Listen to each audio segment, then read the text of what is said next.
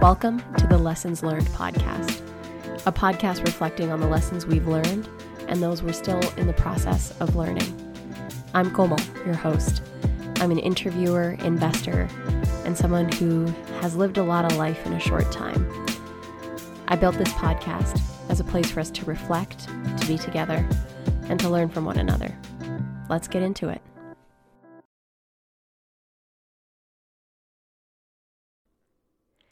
Welcome to episode 18 of the Lessons Learned podcast. I guess it's also technically episode 5 because I recorded this episode back in October right after the Michelle Obama interview happened, the week following. But I did what I do, which is not quite ask permission to use audio from the event. And once I had it up, I preemptively decided to take it down because it's just not good etiquette when you're working with people as significant as Michelle Obama to do so without authorization. So instead, I decided then I was going to do a recap episode where I just walk you guys through the day, share my favorite questions and answers from the conversation, and my takeaways from what that experience was like.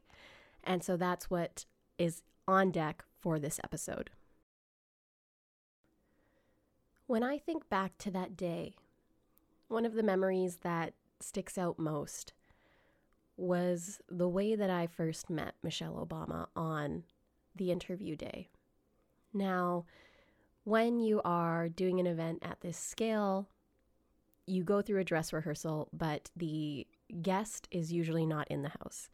So Michelle Obama did not do a dress rehearsal run through, but myself and the other individuals who were introducing the event from the Ottawa Board of Trade, etc., they were all with me at the dress rehearsal. So Kenya and I, my amazing friend Kenya, who's a documentary photographer and lawyer, we walk up to the stage, and at this point we had been backstage in the green room and soaking it in and being as present as possible. And so we go out for our call time for the dress rehearsal, and we walk through step by step how the intros were going to go, when I would be coming on stage, when Michelle Obama would be coming on stage. Once my introduction was given, I would jump on stage. Then the president of the Board of Trade would come up and introduce Michelle Obama, and I would be waiting for her on stage already. So we did the dress rehearsal. It was amazing. I fake asked my first questions, which was a lot of fun, to a stadium of 10,000 seats that was empty. It was so surreal to look out there and see no one, but to be like, wow, this is about to happen. So fast forward a few hours, and it's showtime.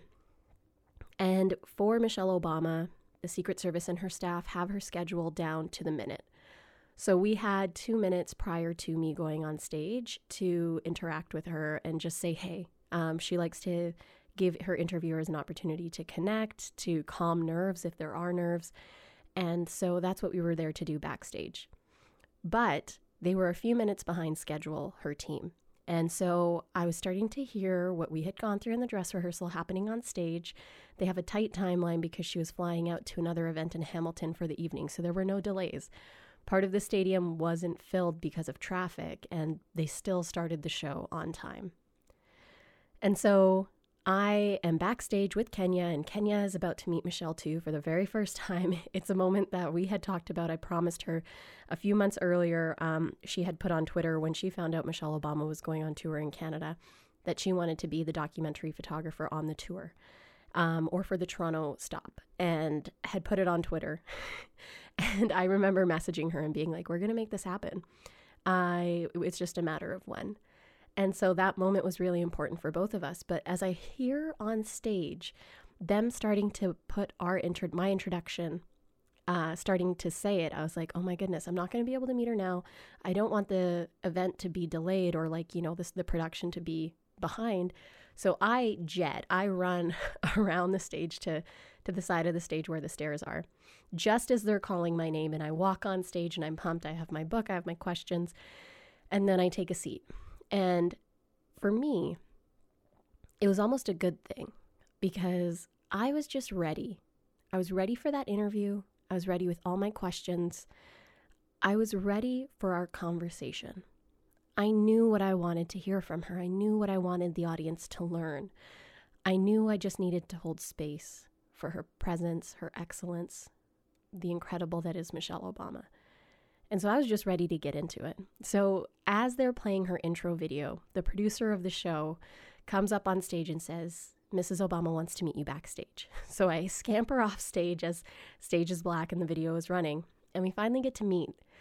And it's like formalities because, she's used to meeting moderators and them having nerves and her needing to just help calm them down a little bit, us chit-chatting. But I was just so ready. And I remember us talking and saying, how are you doing? And I was like, I'm so excited. I'm really looking forward to this. And then after, the initial banter, she's like, you good? And I was like, I am beyond ready. And I was like, I'm so ready for us to do this on stage. And then before we knew it, it was time to go up. And it was so incredible to not be waiting on stage for Michelle Obama, but to walk up together. And with such presence and knowing and groundedness, I did not have a nerve in my belly. I was ready. I wanted to share that story for 2 reasons. The first being Kylie, who is working alongside Maddie, who is our editor and a producer on the show, suggested to me that it's awesome to open the show with a story of what I'm about to share about. And when we were talking through story ideas, that one was just so viscerally there for me. I just remember that moment of looking at her and being with her backstage and just being like, I want to save my questions and our interactions for the stage because I know the impact that they're going to have for this audience. And that truly was the case. 8,000 people in that room. And it was I just rewatched the interview just to get myself in the headspace of this conversation today, of recapping it. And I just started crying when I watched it. It's so wild how our minds can compartmentalize the good and the bad. It's like if it's too much in any way, it compartmentalizes it to protect us. But reliving it and seeing it again, I was able to be in awe of it once more. And I'm so deeply grateful for this opportunity and for how it unfolded and for the seeds it planted for me. So that's what I'm going to talk about today, how I got ready for the day, the interview itself, and share a little bit of what Michelle Obama shared with all of us, and then the aftermath. When I was preparing for the event itself, I had a lot in my arsenal to learn from. I have been through big events in the past. My interview with Rupi Kaur here in Ottawa, I was both managing the logistics of that event and interviewing on stage. And I remember being on stage with Rakhi, Rupi's manager, and her saying to me, Komal, in the future, you don't need to be here for this period. You need to find people to support you on the event planning, event management, so you can focus on being the interviewer, so you can focus on your job. Because we were on stage figuring out how are we going to lay the flowers for Rupi's performance, and then what is logistically going down. And that was a really important moment for me because the more distracted I am from my actual job, which is how I make the audience feel and the space I hold for the guest who I'm interviewing, the more distracted I am for that, the less effective I am. So I had to get really focused for this event, and it was amazing because I didn't have to worry about logistics planning, any of it. I was literally there to do one job, and that was to interview. So that was already off my list of things that I had learned from past events. The other thing I had learned, and when we're talking about building resilience, investigating resilience, I think, and even the concept of lessons learned, I was able to I will say this, my interview with Michelle Obama that day, the presence I had, I am so proud of. There's not a day in my life, literally, that I was more present for moment by moment. And what presence meant to me was calm, dialed in, taking in every moment with such mindfulness. And the only way I could do that was through the lessons I learned from other events where I learned the things I didn't want to happen. One of those things was major, and it was from my weddings. So Mitch and I had 10 days of wedding events, almost 1,000 people at our weddings. We had a Canadian ceremony. We had a big, massive Punjabi wedding of many days long. And over that period of time, I became more and more sleep deprived to the point where on our actual wedding day, I couldn't sleep the night before. and I got like maybe 2.5, 3 hours of sleep. And somehow I also didn't drink coffee the day of the wedding. I don't drink caffeine at all, but I thought that day I really should have had some foresight to plan for an espresso or a Red Bull or something, even though I don't partake in that otherwise, but I didn't. And so there was moments on the wedding day where I could just feel how tired I was and how it was checking me out from being able to take in certain moments. And it was still unbelievable. You know, I loved our weddings, but there are these moments or regrets that I had from that experience that I took to heart and that I applied to this experience so that I could be my best and take it in, and not even just be my best, but so that I could really love the shit out of that day. The biggest day of my career. I can genuinely say I loved the shit out of every single moment that day, in large part because I made myself go to bed. I think at like 11, I got 7 hours of sleep, and I felt totally ready to take on that day, well rested, well prepared. And so sleep was major. Get rest before any major event. That's what helped me be more present. And then realizing that we have control over how present we are in a given day. A movie that Mitch and I love so much, it's called About Time. And it's with Rachel McAdams. And it's a beautiful love story where the main character has the ability to time travel and go back and relive moments in his relationship with his partner. And at the end of it, he just realizes that he would rather be present in a moment and live the moments that he would come back to, the moments that he would dream to relive again, than continuing to go back and have that surplus and not be able to really take in the novelty of that moment. So for me, it was like, I want this to be a day I would always return to. And that was the intention. And that's what was achieved. And now when it comes to nerves, lots of people, when I put in my DMs, I was going to do this episode, asked me, how'd you deal with your nerves on the day of? And what I'll say to that is I didn't have nerves, I had excitement. The hardest part of the Michelle Obama interview was getting them to say yes, getting them to give me permission to take that seat. And once I acquired it, once they said yes, all my fears were gone. I just knew I was in my zone of genius. I was in my expertise. That knowing and that ability to be present and not be nervous, have nothing in my mind about ego or who I'm supposed to be in this moment, or, you know, this is just about me this day. No, I got to be in service of that audience. I got to be in service of 8,000 people who paid between many different ranges to be in that room, to be inspired and uplifted by a woman who has transformed, her and her husband, an entire generation of people. And that was my job that day. So if I was nervous, I would be doing a disservice to that opportunity, because it was my job to be prepared. It was my job to own that stage. It was my job to create space for Mrs. Obama to share her wisdom with that room. And I just knew in my heart I was ready for it. And so nerves, there was moments where I felt a lot of like moving energy in my body, and I had to like jump around backstage just to get it out with Kenya, and just like take moments to just like soak in the energy in my body before going on stage. But there was no doubt.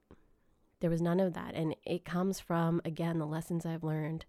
In 2019, I interviewed 42 people in the span of 3 months for the Thrive podcast. It was my way of putting myself through a mini boot camp for interviewing. I knew that I could direct a conversation, because an interview is a conversation. And especially the kind of interview that was going to be that day, it's not like I'm doing a hard-hitting political interview. And even in those cases, like if you prepare enough, if you know enough about the person, the subject matter they're related to, you can just own the dialogue. It's like talking to a friend. It's like talking to someone you're meeting for the first time, a stranger who you're so curious about picking their brain. You can get rid of the pomp and circumstance and her being this icon and just come back and dial it into the human experience. And what would I want to know from someone who has lived this life experience? And what about her experience could I relate to, and how can the audience relate to it? And fortunately, lots of people asked me as well how I prepared the questions. I had pitched her in December of 2018 to do that interview that took place in October 2019. So I had about 10 months in between. And I initially thought I was going to interview her in March of 2019 in Edmonton, and that didn't transpire. So what I ended up doing was I was technically preparing for that interview for 10 months. I read Becoming, and then I listened to the audiobook the week before interviewing her to just like remind myself of different pieces, and that led me to getting some even more amazing questions. And then I just remembered the interview that was done with her in Denver with Reese Witherspoon and the moments that really resonated with the audience and also that she became really connected to emotionally. And then I also thought of her interview in Edmonton with Robin Roberts and the same pieces, what resonated with the audience and what resonated with her. And so I pulled that data out, and that's where the ideation around the questions came from. And then I have an incredible friend, Prasanna Ranganathan, who is the lead for diversity and belonging or inclusion and belonging at Shopify. And as soon as this happened, he was like, "Can I help you prepare questions?" And I was like, "Absolutely." And within a few days, he had sent me a multiple page document with something like dozens of questions. And there was only likely we were going to get through 15 or 16 or 17 questions. And I think we made it through like maybe 13 within an hour. And so Press sent me that document.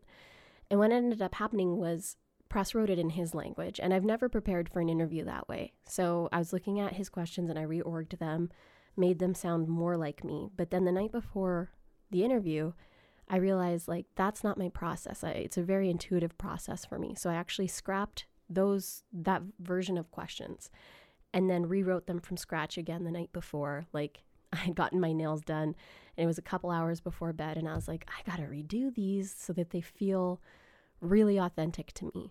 And so I did, and I have those pages written out in my work journal.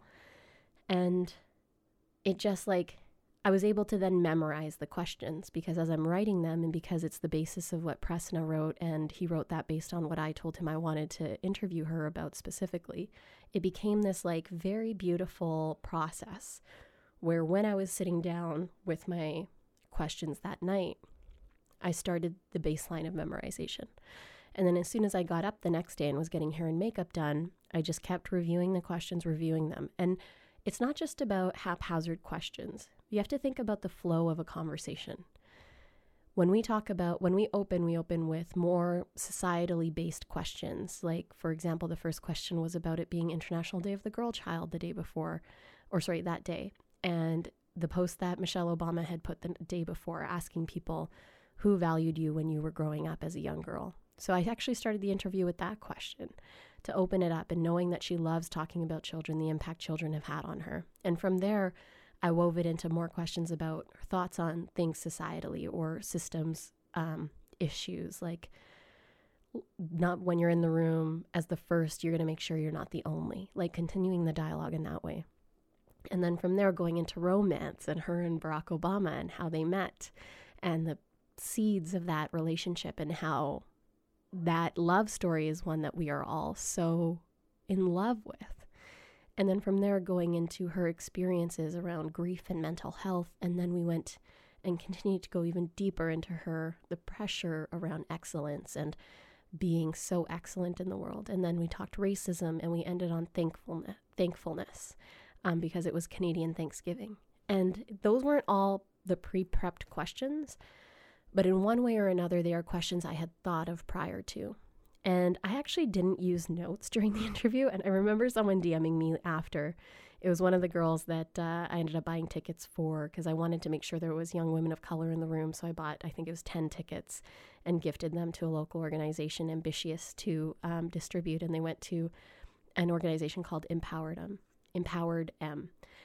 And one of the girls messaged me and was like, "How did you do that without notes? Like, that is insane." And it's because of that memorization and then the conversation. Because I was so fully present to the point where as Michelle Obama was replying to a question, I intentionally, and I can viscerally, like I'm right back there in my brain, look around, turned my head and looked at the stadium and took in the 8,000 people in front of me, and then brought my attention back to Michelle and just soaked in that moment. I cannot even express how it was like meditation in motion. That day was like meditation in motion.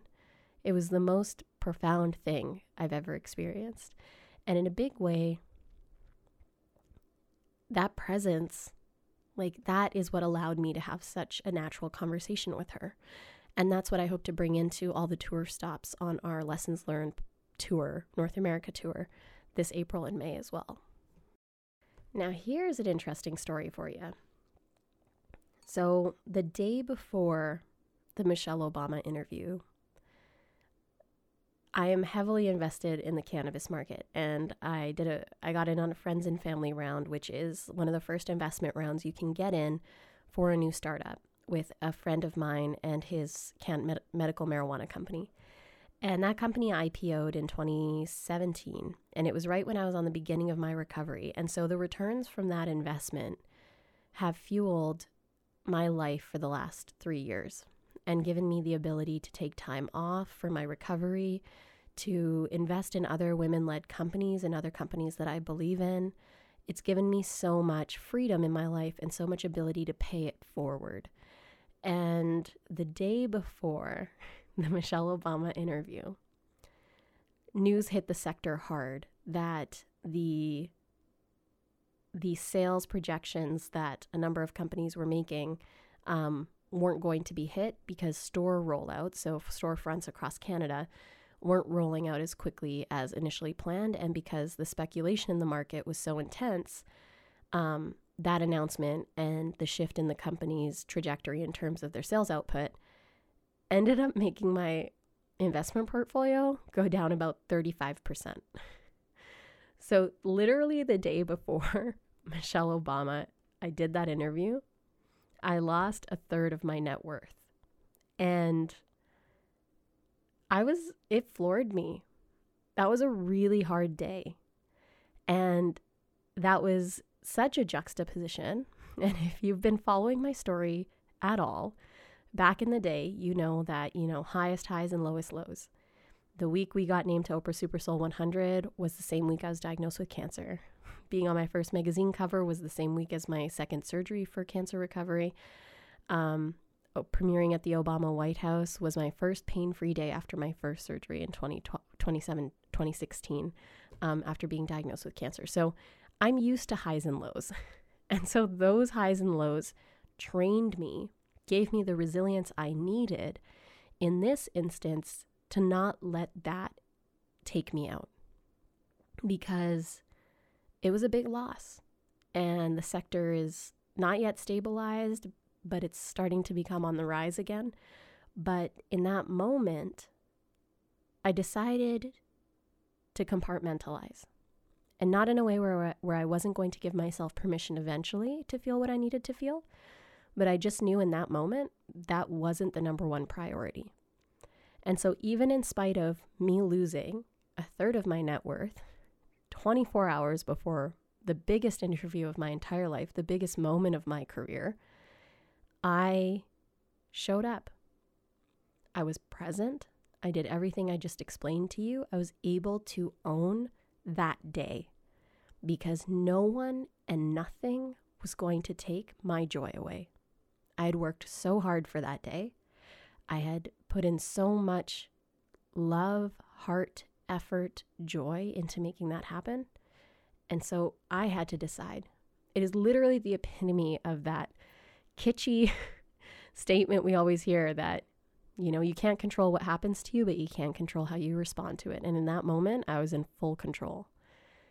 And that, to me, shows me how much I've grown and how much I've learned, because we can't let the ups and downs of life deflate us.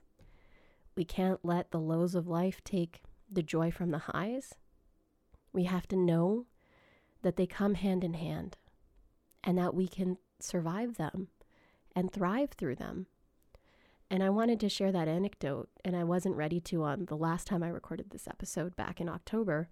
I just alluded to it because it actually set in motion so much for me.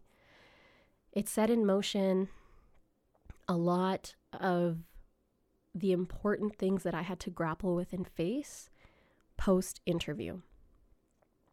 So I initially, at the beginning of this episode, said I'd do the what it was like to prepare for the interview, and then we would talk about the interview itself, and then I'd talk about post, but I'm going to mix it up. I'm going to do what happened before, as I've already shared, and then I'm going to talk now about what happened after, and then we'll come back to the gems she shared. We'll end on the inspirational note. What I realized was I had a lot of limiting money beliefs, and that especially came back to, am I worthy of earning money as me? I could invest in other people's companies and turn a profit on how hard they work and the ideas that they have. But after Dream Girl, it was really hard for me to own my own viability as someone who could make wealth and someone who was worthy of being paid as a speaker, as a product myself, as now this interviewer. Even with Core Space, I was harboring these limiting beliefs around wealth and financial abundance. And I don't just want to use like these woo-woo terms around it. So it's really, what stories are we telling ourselves? What got ingrained in us as kids about money? And I'm talking this out and I have had a lot of time to reflect on it, but I haven't had a lot of time to verbalize it or opportunity to verbalize it. So this is me doing that. In my culture, mine is the first generation, and my mom worked very hard, and so did my aunt at the hospital. So the second generation of women who are in the workforce creating wealth for themselves. My parents were able to pay for my school, give me a great life, and always prioritized education over work. I got a job in high school at the local hockey arena. I sneakily got it. I didn't tell my parents I got it because I knew that they wouldn't let me work, but I wanted to make money for this trip that I could have gone on to Europe with my high school grade 9 class. And I just really wanted to earn it myself because I didn't want to put that burden on my parents. And so I secretly got the job, and then of course they would find out because my brother played hockey. So I knew it was going to come out eventually. But so when they did find out, they respected that I wanted to do that, let me work until I was able to cover that. And the last shift I had before the trip, for me to pay it off, my dad picked me up and said, you have to quit now. Education was that important. And I did graduate as valedictorian in university. I did well as a student. I received an award at the university as well. So education was a big focus, but that also meant that I didn't fully get a sense of my own financial value, what I could earn, what I could make myself. And I started to internalize narratives that were being told to me because after I got that job and during having that job, I worked exclusively on fundraising for the Canadian Breast Cancer Society, all of these different organizations. So I was very immersed in the nonprofit space. And there is something that embedded in me at that time that was like, making money is a bad thing. And so when I fast forward to now, I look at the money beliefs that I hold or like the stories that I'm telling myself, and it's literally just programming in our brains that I had to undo. Because for me to go and step fully into this next chapter of my life, I have to release these beliefs because this tour, the stories that I'm here to help people share, the conversations that I can help people have, the platform that we can build is valuable. And it's not just valuable in a social impact lens, but in a financial viability lens for brands, companies that want to work with us and for products that we want to create for you as our audience. And so how that manifested in this past few months was me having to do some really deep work around my financial beliefs, but then also work around my fear of what was next. So to wrap up the financial section, having such a major loss happen the day before the Michelle Obama event, it was a juxtaposition that I chose to learn from. It was, in my opinion, an opportunity for me to see and say, wow, I was able to lean on this investment portfolio for the last few years of my life to get stable, grounded, and learn so much and reinvest in others. And now I can still lean on that investment portfolio, but I have an opportunity not to. I have the biggest event of my career that is proving to me my own value and worth. And I can choose to lean into that. And I can choose to lean into starting to believe that I am a global brand, that I am someone who can have impact in a meaningful way that is also financially viable. And so that's the story I'm telling myself now. That's how I reclaimed that. That's how I've built resilience around that day itself, because I can choose to put a reason and a meaning to what happened. And that's the reason and meaning I've chosen to align to what happened that day. So the other part of this is going all in on the tour. And that was a hard process because to go all in on this dream was major, because what I realized was there was people asking me, what's next after this Michelle Obama interview? What are you going to do next? And how has your life changed because of what you did? What I came to realize was that interview was a moment in my career. It was a day. Yes, absolutely. It validated what I'm here to do in the world, and it gave me confidence. And I felt very competent in my skills and what I'm here to do as an interviewer, therefore giving me the confidence I have now. But that day didn't make a career. Now's the time for me to continue building my career and my credentials as an interviewer. And so how do I do that?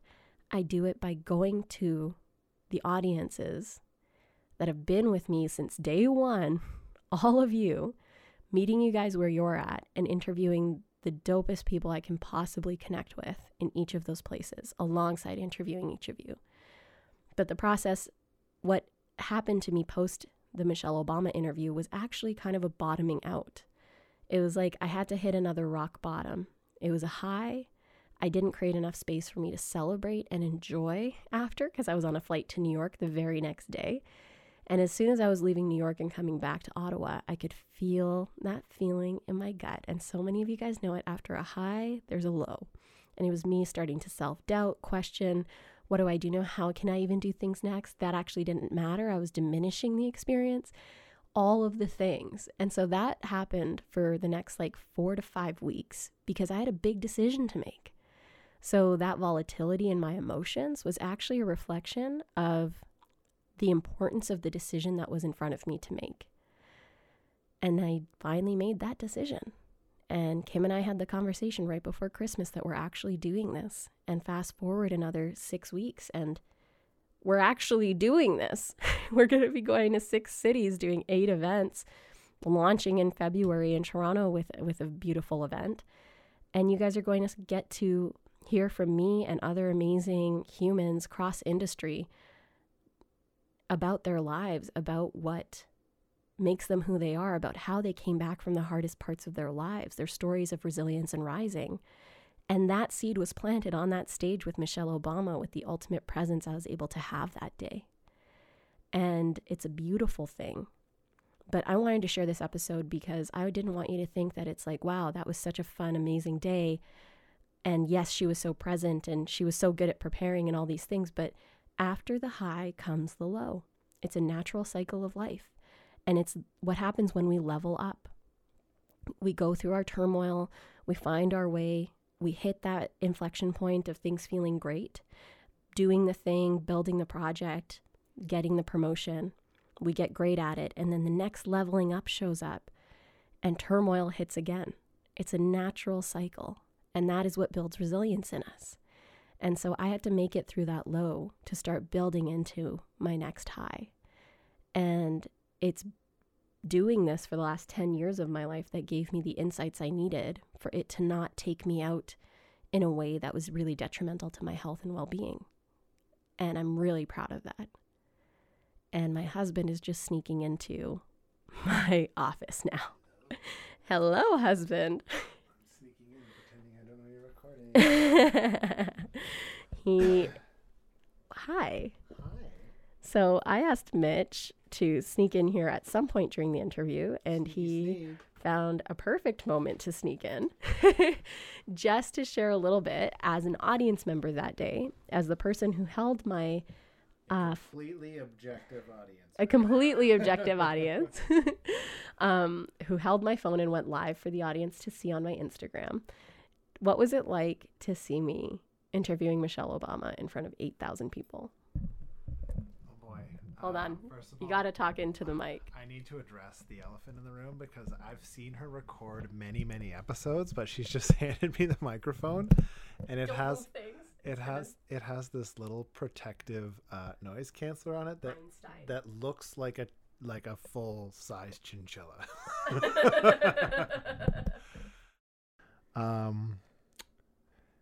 As your partner, as someone who's known you for more than a decade, watching you on stage with Michelle Obama was awesome. Like it was completely astounding to see you like so comfortable on that stage. You went into that day.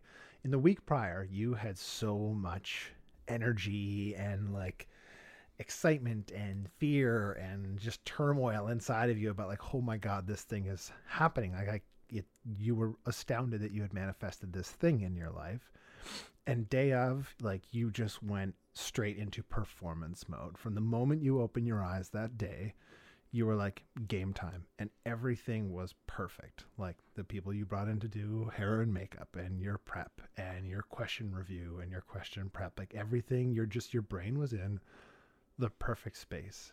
And I think like the thing that so many people commented after the fact was how calm you were on the stage, and how by being so present in what you were doing and being so deliberate with your energy with Michelle on stage, it made it a lot easier for the audience to sort of take in the conversation and not, you know, an energy that you chose not to put out there, which so many people, you see so many people have a really like big nervous energy when they're having the interview of their life, right? Like they get nervous. But because you felt so at home with her, it put the rest of us at ease, that it made engaging in the conversation and just like taking it in so much more intimate and authentic. And, you know, like we didn't have to think about how you were feeling. You were so with her, and you responded so like accurately to her energy. You would hold space for the response. You like time, you know, this is your journalism training coming into effect, but also something that I think is very unique to you was your ability to just stay focused, relaxed, authentic. Your speech was like calm. Your questions were deliberate. I feel like I'm ranting a little bit. You're so cute. It was really impressive. It was like a reminder to anyone who wants to do something big that when it comes true, it's like, it's for a reason, because you can do it. And so seeing you do it, I feel like was somehow inspiring for the rest of us to just like, yes, like, look at her. She's so in it. She's so calm. She's just nailing it. Like it lifted us up. And I don't know why that's the case, but it was beautiful. I was just in awe. I was giddy, right? I may or may not have recorded small snippets of it and was the like whole thing. Which is amazing because that's what I watched before recording this now. Yeah. So as you said, I was like a little bit giddy at parts because literally when I watched it before this, I started crying because Mitch's responses in the beginning, like I can hear him and see him, and he flips the camera to my parents when she's talking about excellence and it being working class people who are excellent in what they do and how they live their lives. And you turned it to my parents and I just like, just cried. And it was so cool to see your dad. So Komal's dad is like sort of like a notoriously rambunctious kid who turned into an incredibly successful businessman. But he still has this sort of like rambunctious energy, and he's not really one to like engage in any sort of personal development, would be the wrong thing because it's Michelle Obama, but he was so present with the conversation. And there was moments where I would turn to him and he was just like, I was surprised at how captivated he was, because he can talk to anyone, but he was really, really like dialed in because he wanted to know.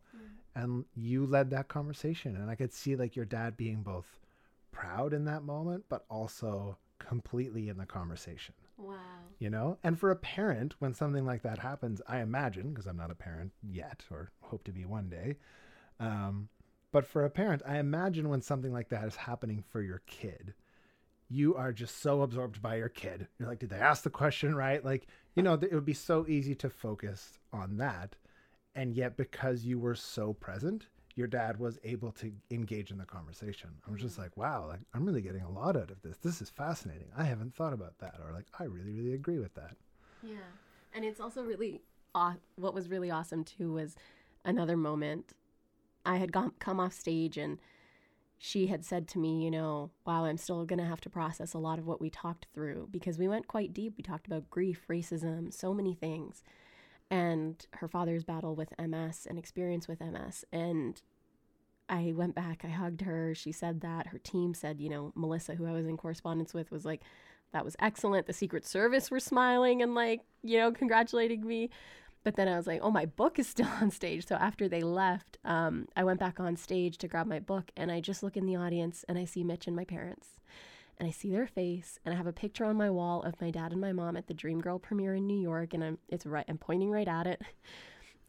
And that look on their faces, it was literally the most amazing thing to just be like, wow, they got to see their kid do the biggest thing in her career, and they weren't going to come. My parents weren't going to come. And then 2 days before, I was like, Mom, but like, I really need you there. I think it's important that you're there. And so they came. And even Ma, she was like, I am so happy I came. And my mom is a loving person, but she's not the most excitable or emotive. But after that, like, she was so happy. She was hype. She was like making friends with people in the audience. She was like gabbing with everyone. It was really cute. Yeah. It was beautiful. It was really beautiful. Thanks, babe. So last question for you before I'll jump back in. Okay. Is what was your favorite part of the interview? Because now I'm going to be talking to everyone about what I learned from the interview and some of Michelle Obama's responses to the very, like, just her, she's amazing. And I just need you guys to hear some of how she's amazing because I didn't get to share that in the first episode that I recorded because I had to take it down. But segue us into it, my love. What was the section you loved? The thing that stood out most for me was probably more of, I'm going to use a word you use, her ethos. Like something that comes through in everything she expresses, like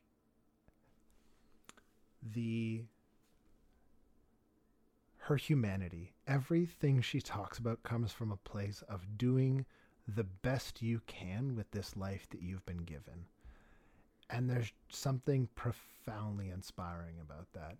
And it was really, the thing that actually that I was a little bit surprised by was when you guys got into the grief side of things,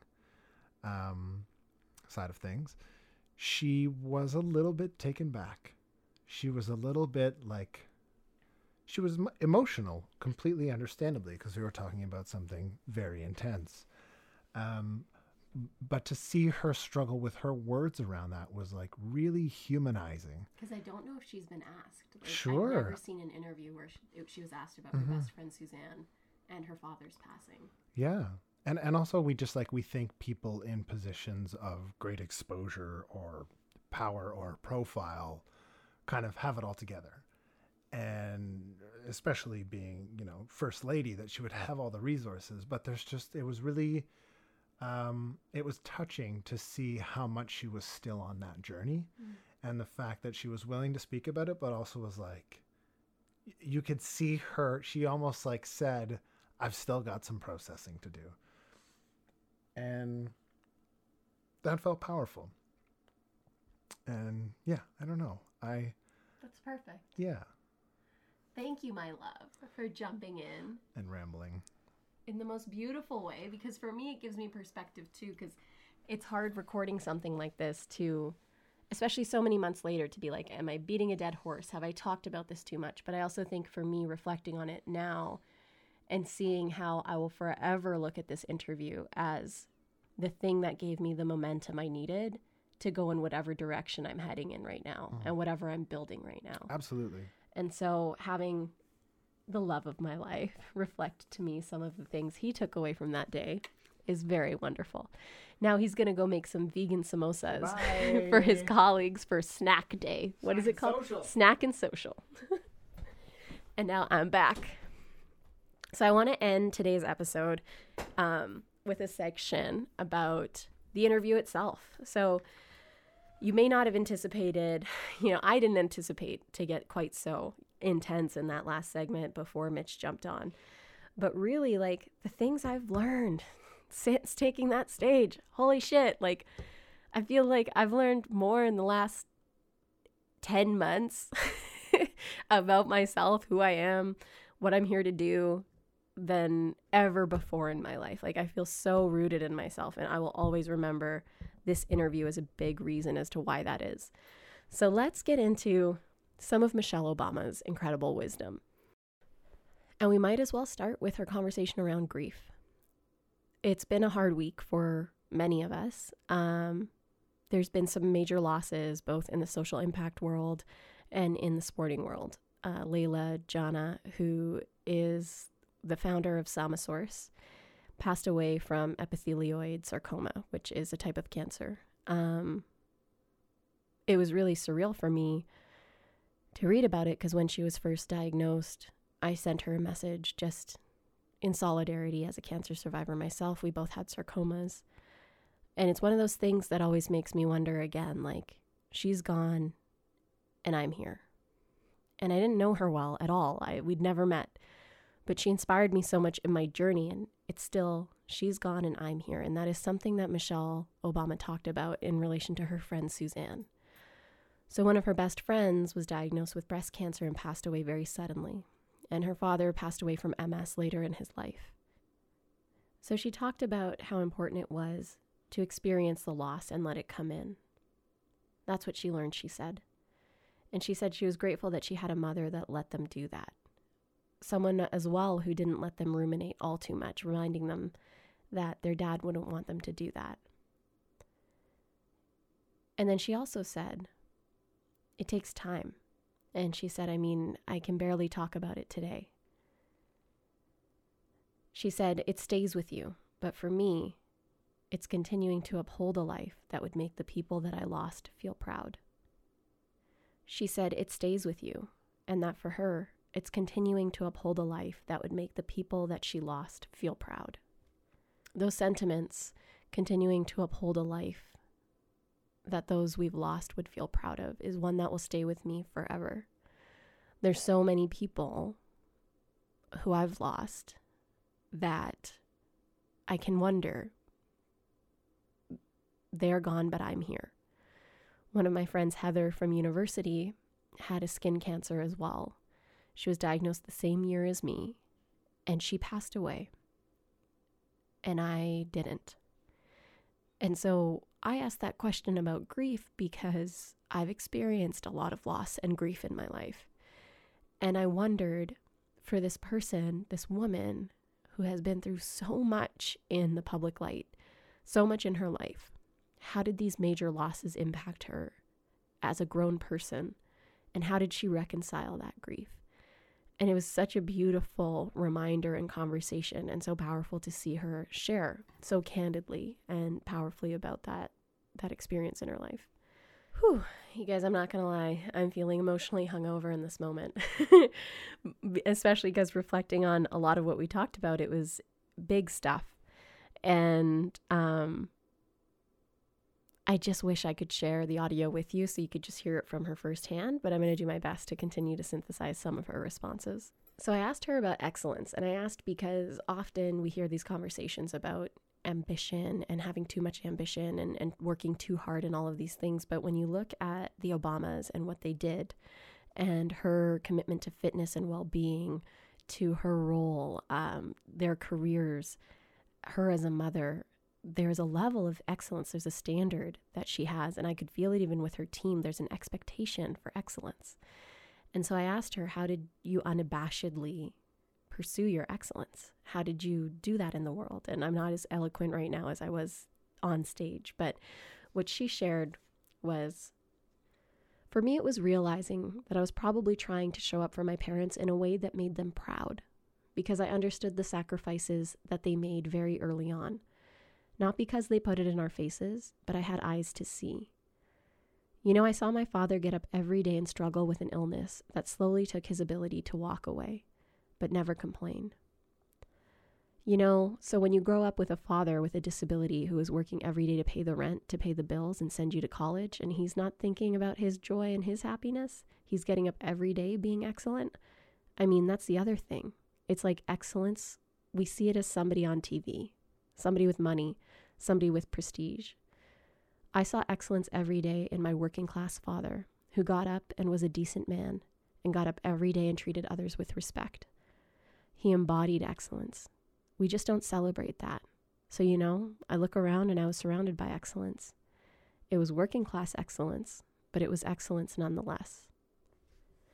Can we just, yes, to every immigrant kid who had parents who just worked so hard, can we just put up the praise hand emoji? When she said that, Mitch turned the camera to my dad in the video, and that caught me off guard when I was watching it again today. Because it's that working class excellence. It's that working class excellence. It's what our parents were willing to do for us every single day with no celebration, no pomp and circumstance, but they just did it for us, for a better life. So yes, that is also why I have chosen excellence as my word for this year, as a value that I have on a sticky note on my computer in front of me as my core value. And I so appreciated that response from her. Next, I want to share a segment that we did on fitness, because it's something that's really important to, she did the Let's Move initiative for kids, which I think that's the right name, but forgive me if it's not.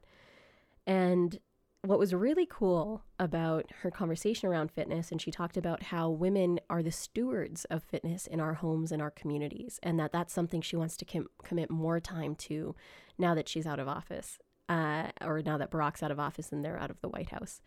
And something that she also shared, which I wanted her to hit on, was her friend trips to Camp David, where she would have the Navy SEALs or the Marines do 3-time-a-day workouts with them, including running up and down a hill called Big Bertha.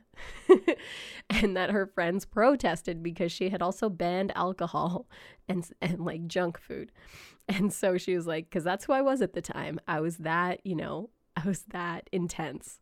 But then eventually the wine came back and more friends started showing up again. But it was a really, really wonderful story and hilarious. And the whole audience was just in stitches. What was really wonderful about that fitness conversation is a conversation I had last week at the Founders Fund interview that I did, where we shared that on the podcast last week. But there was a founder there by the name of Vanessa, the founder of Gift Better Company. And she shared with me a story about her grandmother. So Vanessa, her grandmother, her mom, others, I believe, were at the event. And it was Michelle Obama's conversation around fitness that finally convinced Vanessa's grandmother to reevaluate her health and well-being. And Vanessa said it's something that they were trying to encourage her to do before then. She's a very independent woman, living alone, a number of things. But it was that conversation and her grandma walking away from it. And she was like, I need to make things right. I need to fix things, and I need to take things more seriously. And I thought, whoa, like that is so cool. And I, as you guys know, like fitness has been a big part of my journey in building my own resilience and coming through my recoveries, movement, well-being. And so to hear that, I asked that question out of my own curiosity, but also so that we could have a dialogue around movement and fitness and how individualized it can be and how it is just whatever each individual needs it to be, but that we can all benefit from moving in whatever way we can, or mindfulness if mobility isn't an option for you. There's so much we can do for ourselves. And so that was a really dope anecdote / story that I got to hear. And what made me think more was like there was 8,000 people in that room. So the number of ripples from our conversation is so amazing to think about. So I'm going to share 2 more little anecdotes from the interview. So I'm going to quickly do 2 in 1. And these aren't meant to be quick. Like this was an hour and 10-minute conversation, but this is a long podcast now. So I'm going to be as brief as I can be. So I intentionally started, as I shared, asking her about International Day of the Girl Child. And so she ended up sharing, because something that I read about was that she believed in having multiple touch points with the groups of kids, many of the groups of kids that they were meeting. And she did that because she said in the beginning, they don't believe you. They think you're there just for a photo op. They're still seeing you in the shininess of what you are. And the kids don't actually think you care about them. But she said after 2-3 times, the kids actually let their guard down, and you can have meaningful and real and raw conversations with them and let them know that they're capable of being in that White House, that they belong there, that, you know, she said, I wanted these kids to feel as welcome in these hallowed halls as senators and individuals, ambassadors, people who were roaming those halls as their own. She said, I wanted those kids to feel just as at home in those hallowed halls as the others. Thought that was so impactful. And so one story that she shared was about a group of Indigenous youth who they had met on reserve. And, you know, after spending a day with them, her and Barack decided to invite them to the White House. And so they came to the White House. They got to meet with Secret Service, meet staff. And then Michelle and Barack Obama, they took them to a pizza place in downtown DC with the motorcade and everything. And then it was time to wrap things up. And this young woman came up to Michelle and Barack and said, you saved my life today. She was contemplating suicide, and that trip saved her life. And at that point, it was the second question, and she began to get emotional. And we all began to get emotional because, wow. And she said, that's why. Like, that is why it is so important for me. She's like, if there's a child in my vicinity, like, I do anything I can to make sure that they feel seen, because you never know the impact you're going to have on someone's life. So that was another amazing drop. And then we talked about race and racism. And in the book, she talked about how she realized that her and President Obama being in the White House, and I'm going back and forth with saying Michelle, Mrs. Obama, President Obama, and Barack. So I apologize. Forgive me. There's no consistency in that. But she talked about race and racism. And I asked her how, in the book, she said that their mere presence in the White House was a provocation. And that language really stuck out to me. And it was something I asked her about, how do you reconcile that racism? And what she shared was her parents always taught her about context.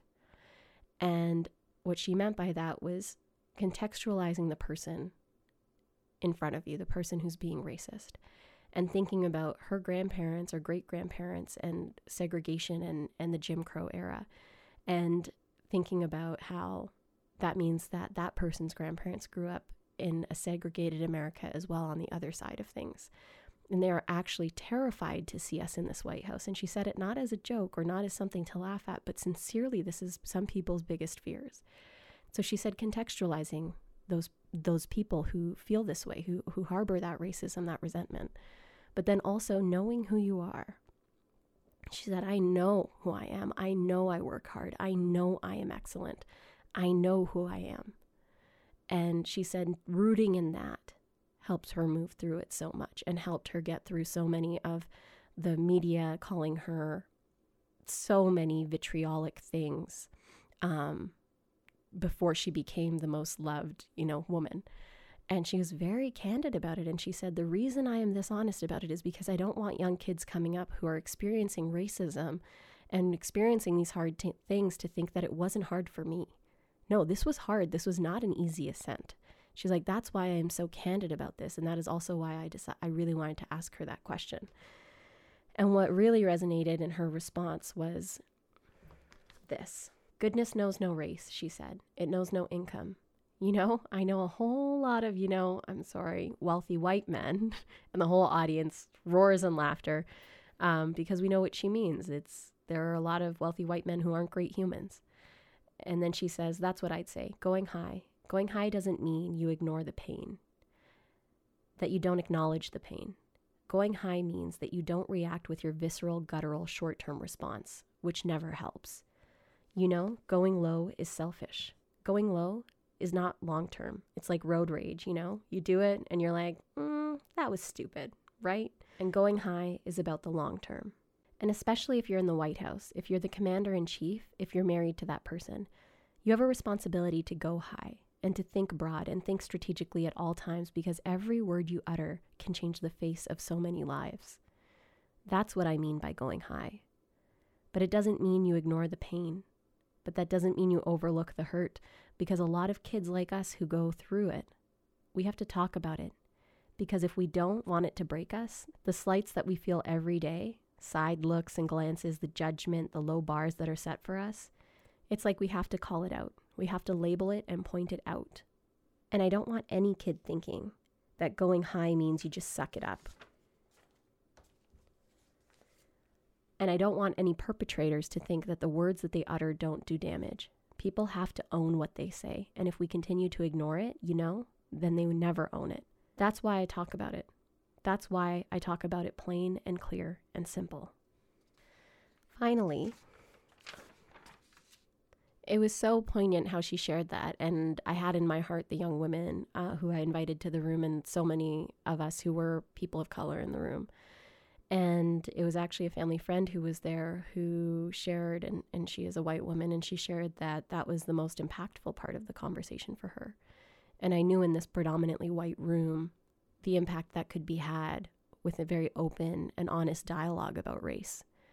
And that was really cool to be able to help hold space for that and to have her share such amazing truths with us and be so honest. So finally, the last question I asked her was about thankfulness, because it was Canadian Thanksgiving at the time. And so I just asked her, what are you most thankful for in your life right now? She said her health. She said that she wakes up every day and can move her legs, and the audience, we all felt it in our hearts because she was referring to her father at that point. And her girls. And the goodness of people millions of people around the world who prayed for them every day to be well. And then she shared what I think is the perfect thing for us to end on today. She said, "But I have traveled the world, and people are waking up every day doing the right thing, trying to live with a level of kindness and goodness, trying to live by the values that they were raised in, because we were all raised with those values. The reason people connect to that little girl, Michelle Robinson, that I write about in my book, is because we were all her, men, women. I don't care where you were. We were raised around a dinner table with hardworking parents trying to make sure that they did better by this. And we carry that with us. Yeah, there are some people who harbor fears for whatever reason, but their fears are even understandable in their context. We just have to be more vulnerable to each other. Because what I did by sharing my story did the opposite of what most people think. It's like, don't tell people about yourself. Just keep it all in, because maybe they'll judge you. They won't like you. Well, here's the thing. When you are vulnerable enough to open yourself up, wow. People are more likely to do that themselves. And then we see each other. Now, we're not just objects. We're not just colors. We're not just jobs. We are real people with stories and insight. And as I say in the book, it's harder to hate up close. So we have to let each other in and take the risk that sometimes we might get hurt and disappointed. But more often than not, we will be rewarded. People will open up. So that's what I'm grateful for on this Thanksgiving. And I hope you all do what you need to know your story and share it. Open up. Don't be afraid of judgment. Just be ready to welcome the acceptance that will come. And we will do better as a world if we can do that a little bit more. Wow. Wow, wow, wow. The complete validation, I think, for many of us to continue sharing our stories. And the validation I felt in the moment when I asked her 10 months earlier to interview her in Edmonton, and when she grabbed my hands and said, "This is destiny." The courage I had to share my story with her in that moment enabled this experience to come to life. And I just want you all to know that whatever you are here to do or share, you are destined for. And the harder life gets, the harder the things that you walk through are, the more resilient and capable you become to rise and continue becoming who you are destined to be. It's taken a lot for me to finally record this recap episode, and I think I know why now. That day changed my life. That opportunity changed my life. And I'm putting in the work now to make sure that I do justice to what that opportunity was for me.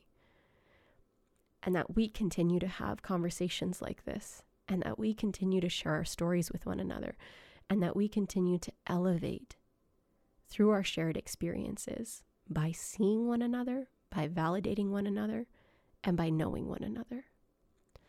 I thank you from the bottom of my heart if you've stuck through this whole episode, for listening, for taking it in, for allowing me to share these lessons that I learned from interviewing Michelle Obama and everything that went into that day.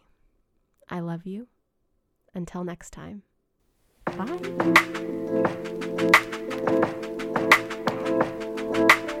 Thank you so much for tuning in. If you loved this episode, please leave us a review on Apple Podcasts. And if you want to follow me, Komal, check me out on Instagram at KOMALMINHAS, or the show at Lessons Learned Podcast _. And if you have an idea of a lesson that we should dive into on the show, then slide into our DMs and submit there or on the website, along with any guests you think I should interview and talk all of the things with. As always, I hope that you make some time for you this week and reflect on the lessons you're learning or have learned, and take some time to celebrate all the incredible that is you. Until next time, guys. Bye!